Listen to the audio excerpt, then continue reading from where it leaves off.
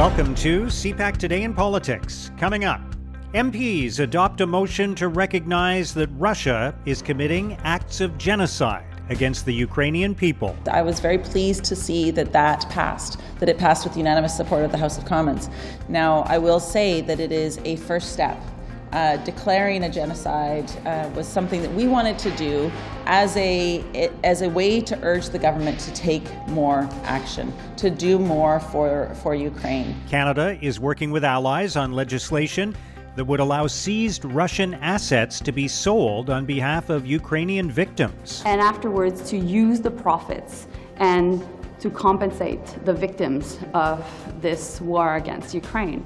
And so that's why we wanted to show leadership here in the country, but also around the world. And we're the first G7 country to bring up this new power. And the Conservatives want the RCMP to reopen an investigation into the Prime Minister's holiday at the Aga Khan's private island. Ultimately, it comes back to the fact that the integrity of the Prime Minister, of his office, and of the RCMP are at stake here, and we have to restore confidence in public trust. It's Thursday, April 28th. I'm Mark Sutcliffe. Let's get right to the top political stories this morning. I'm joined by National Post columnist John Ivison. Good morning, John. Morning, Mark. So members of Parliament have adopted a motion to say that Russia is committing acts of genocide in its war in Ukraine. And in the meantime, Canada's also working with other countries on a measure that would allow assets seized from Russia to be sold on behalf of victims in Ukraine. All of this is going on as it feels like the temperature in this crisis is rising, that there are escalations happening on both sides, especially on Russia's side. The rhetoric from Vladimir Putin is increasing. And I know you've written about this subject today. What are your thoughts on where we stand, what some of the options are going forward, what Canada's role and the role of other NATO countries should be in all of this? Well, I think you're right that the temperature is rising. I mean, Putin yesterday in St. Petersburg told lawmakers that essentially threatened nuclear, not even retaliation, a nuclear first strike. It sounded like. He said, we have all the necessary instruments, the ones that nobody else can boast about, and we will not be bragging about them. We will use them if necessary. And this kind of followed on from his Foreign Minister Sergei Lavrov speaking earlier in the week, who had said that the danger of nuclear confrontation is serious and we must not underestimate it. I mean, I think these are deliberate, pointed words from the Russian leadership. In part because I think as the conventional war doesn't go well for them, they need to project power domestically and internationally.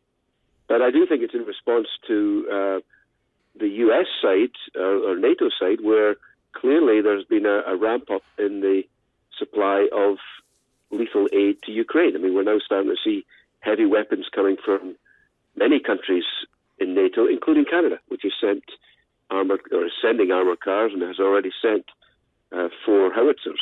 And I think there will be more to come.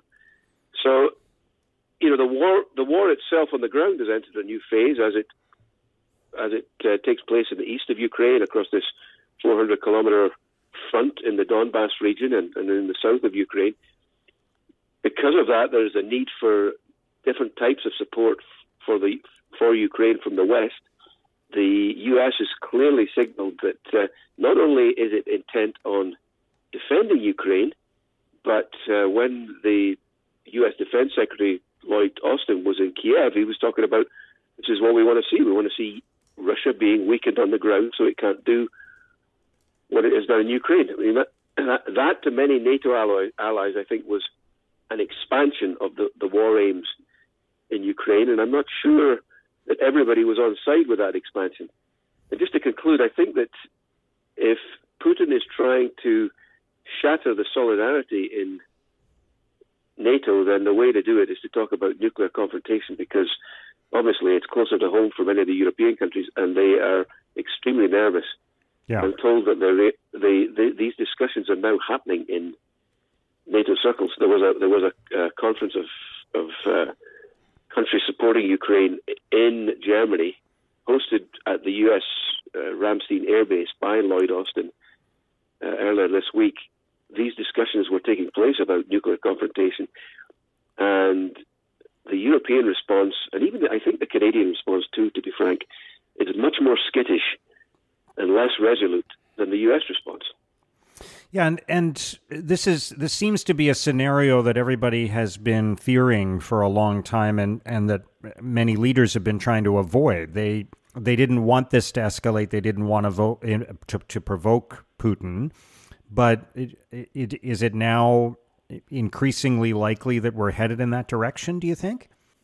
Well, the Russians have just tested a new intercontinental ballistic missile. Apparently, it's state of the art. I'm not sure that in what way it is more destructive than the thousands of nuclear warheads Russia has already. But it seems to give Putin the sense that he has a nuclear advantage, and that is obviously very dangerous. I mean, I think the people who have watched him most closely the longest fear that if he was put in a corner, he wouldn't hesitate to use a tactical nuclear weapon. I don't think we're talking intercontinental missiles, but the idea that Putin could bomb a Ukrainian city and force President Zelensky into an immediate surrender is not fanciful, certainly in the eyes of people who follow this stuff closely. It seems irrational given the fact that fallout knows no borders. But I don't think that anybody can discount it completely. And yet, as President Kennedy said at the time of the Cuban Missile Crisis, the biggest danger is doing nothing. And I think we should all take heart from what Kennedy said at that time, that it's cautious resolve, that nobody should be unnecessarily risking nuclear war. And he said even the fruits of victory in that case would be ashes in our mouth. But the risk sometimes has to be faced. He said our goal is not the victory of might, but the vindication of right. Not peace at the expense of freedom, but both peace and freedom. And I think he thinks that Putin, emboldened by the use of nuclear aggression, would stop at Ukraine, needs to think again. All right, let's turn to what's been talked about in the House of Commons over the last couple of days. It's interesting. There are a few things going on. Obviously, there's a new poll out from Nanos Research that shows the Conservatives with a lead over the Liberals, something in the range of 5% over the Liberals. And while that's going on, there's the resurrected talk of the Aga Khan scandal going back 7 years now. Or 6 years, I guess. And the Conservatives are saying there should be a reopening of the investigation. I don't think too many people think that's going to happen, but this, I guess, is just a way of bringing that story back into the minds of Canadians. What do you think about all of that? Right. Well, the Nanos poll was interesting, and I guess we'll now watch other polls to see if they're in agreement. My initial thought is that is the result of the Conservative leadership race. I mean, that's been getting quite a lot of airtime. There hasn't been too much going on domestically, politically, so the Conservative race has been getting a lot of publicity, particularly, obviously, Pierre Poilievre. And I think that is probably more the cause of any bump that the Conservatives have got, rather than what's happening in the House of Commons. The Aga Khan thing, I mean, it happened over the Christmas holidays in 2016, so it's pretty historic. The Ethics Commissioner did find Justin Trudeau in violation of ethics rules. The allegation is that the Mounties were looking at any government official who accepted a reward, advantage, or benefit of any kind from a person who has dealings with the government.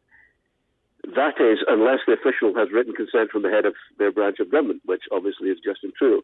Now, Trudeau said in the House on Tuesday that he didn't give himself permission to hang out with the Aga Khan, but whether that would justify an RCMP reinvestigation seems unlikely to me. I mean, it seems that the biggest advantage here is for the Conservatives, who can just juxtapose the words Trudeau and criminal and RCMP, which is obviously good for the Conservatives, but I don't think there is any real meat in it for reinvestigation. Having said that, the horsemen have intruded on domestic politics before, if people can remember back to the 2006 election where the RCMP intervention was pretty crucial. So I guess it should never be discounted. Yeah. All right, John, great to have your thoughts on all of this today. Thank you. Thanks a lot, Mark. That's John Ivison of the National Post. For many residents in Ottawa, last January and February still remains fresh in the mind, and we certainly do not want a repeat of the illegal occupation which took place in this community. Now, here's what political columnists and commentators are writing about today. At ctvnews.ca, Don Martin considers the most likely scenario as demonstrators head to Ottawa this weekend. Martin writes, "This is clearly not a Hells Angels gang invasion, the return of the insurrectionists, or another downtown paralyzing takeover by illegally parked trucks. This is shaping up to be a Seinfeldian-level protest, a rally about nothing more than freedom from mandates that have already been repealed.